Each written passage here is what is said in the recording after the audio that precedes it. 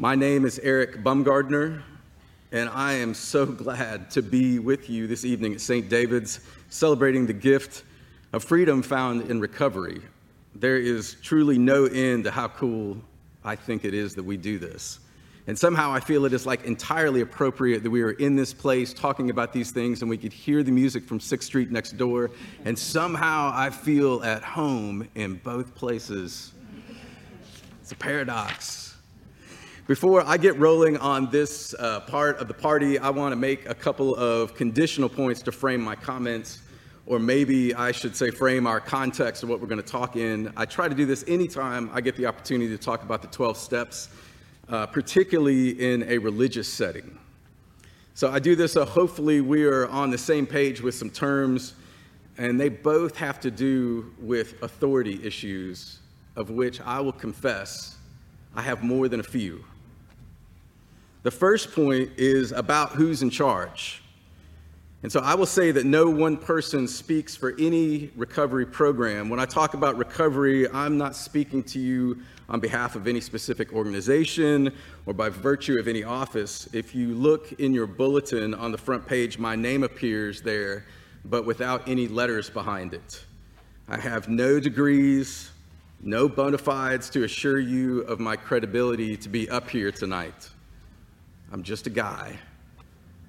Albeit I'm a guy wearing this robe with some pertinent experience and who said yes when asked to speak, but that's about it.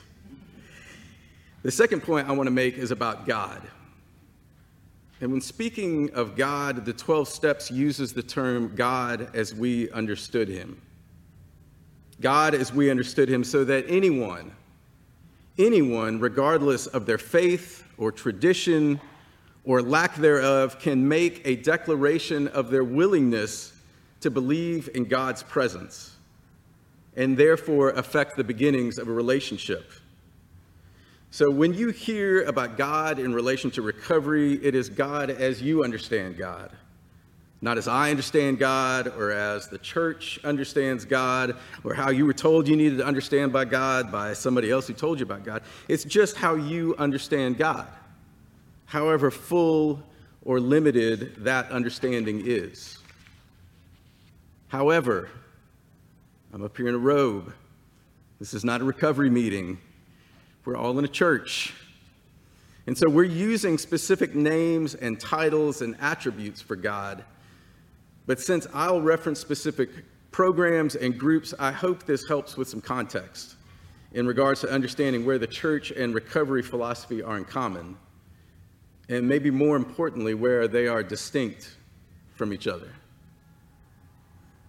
So with that, I want to offer my sincere thanks to Mason Terry and to Carol Petty for asking me to participate in the celebration tonight and for y'all for being here. It is truly an honor for me to stand up here and share what I think is our common admiration for a man that I've never met, but who has greatly impacted my life, and by extension, the life of my family.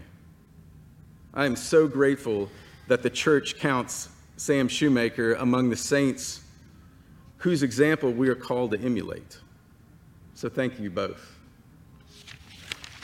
Now, I know we just heard from readings from Scripture, and we politely listen, and we nod our heads, and sometimes, maybe more like often in my case, sit in silence wondering if any of this is real. Who was Isaiah? Who was Jesus? Did Jesus really heal people? Are these stories? Are they history? What are they saying to me, and what does it mean? And what does it mean? Does it mean the same things as what they meant when they originally said it or wrote it? So I would say that this wrestling with Scripture can be a highly individual experience.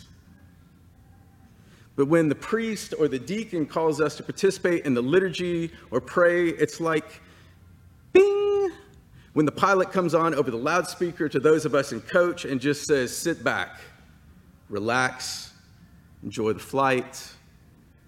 Your beverage service will begin in a moment. That bing, to me, it's like my cue to turn off the wondering, wrestling part of my brain that's trying to figure out the flight manual, even though I'm not even the pilot, and just relax. The pilot just hit the autopilot switch, so I just need to get in line with all of y'all and follow along as you stand and you kneel and you cross yourselves and you bow, etc., etc. I can just check out. But in this particular branch of the church, we hold our prayers in common. We say them together. And sometimes we say them so much that one can feel like we can just recite them by rote without any thought or intention. We're flying on autopilot. The seatbelt sign is off, so we're just smooth sailing, which I think is beautiful. But thank God we did a pre-flight check before we took off. Almighty God, to you all hearts are open, all desires known, and from you no secrets are hid. Cleanse the thoughts of our hearts by the inspiration of your Holy Spirit, that we may perfectly love you and worthily magnify your holy name through Christ our Lord. Amen. Maybe this is a familiar prayer to you, and maybe it isn't. Maybe you're flying on autopilot, and maybe you're struggling with the flight manual, and I'm going to flog this poor airplane metaphor to death. But I invite those of you who are familiar with this prayer, for whom this prayer is in your bones, to hear it with hear it with the ears of a newcomer, as if you were saying the words for the first time yourself. And I invite you to listen to yourself. Listen to what you were asking.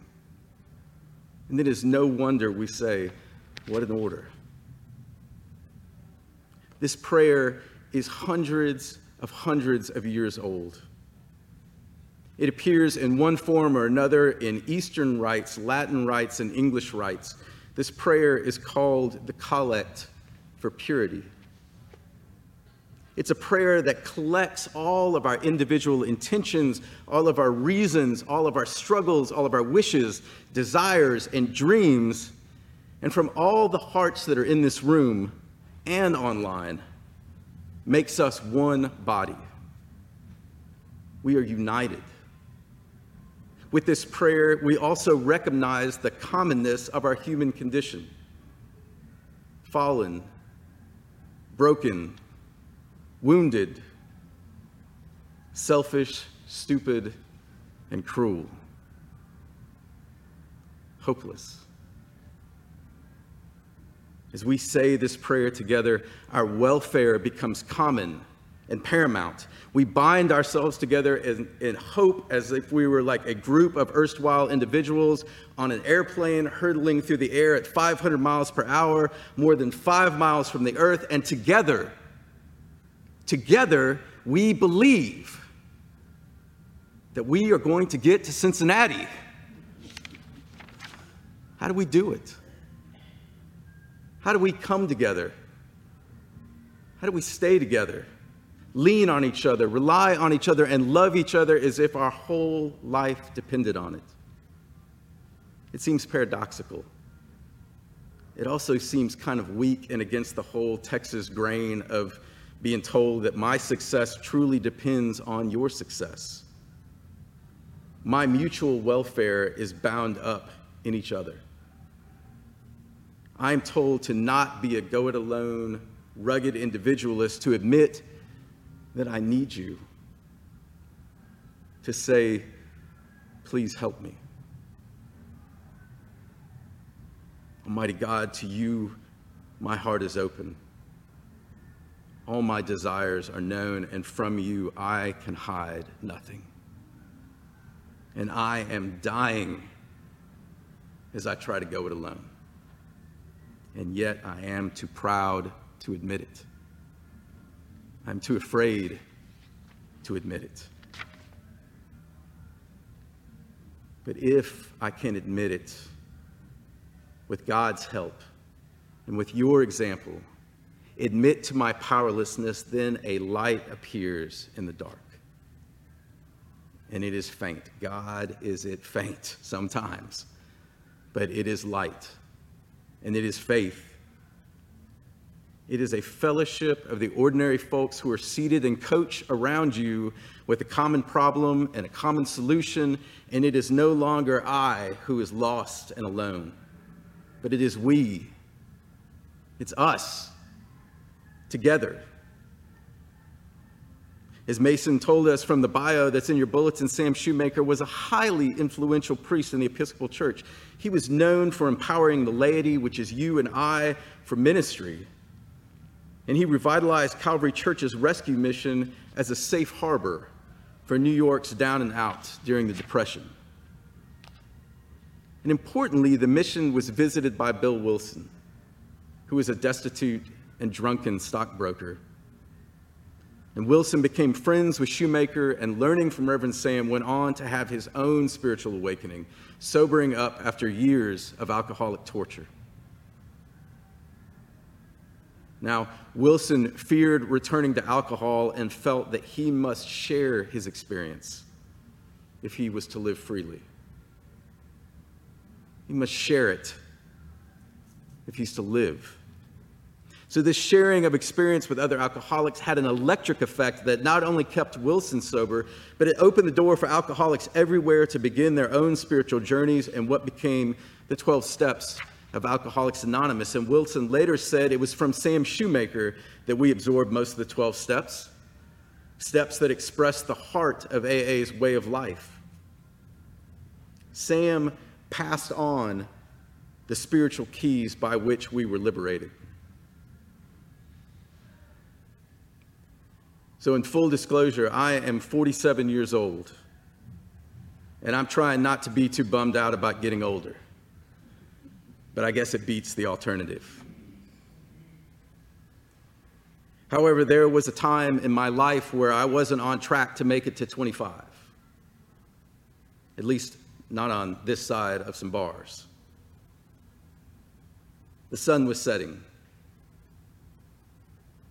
And as the sun was setting, all those who had any who were sick with various kinds of diseases brought them to him. And he laid his hands on each of them and cured them. My friends, it is by your faith and by the faith of others and the commitment of others that I am brought to health, that we are brought to health. And what a gift that is to be for one another and to share that with one another. In a few more minutes, we're going to make another prayer together. And it's another one of those prayers that can be an autopilot type of prayer. But in that prayer, I invite us to listen with new ears to what we are asking for. In this prayer, we are going to ask to be led not into temptation and to be delivered from evil. And so I sit and think, is my prayer wishful thinking? Is God even listening? I can't answer that. But I know that I've probably said this prayer more times than I can count.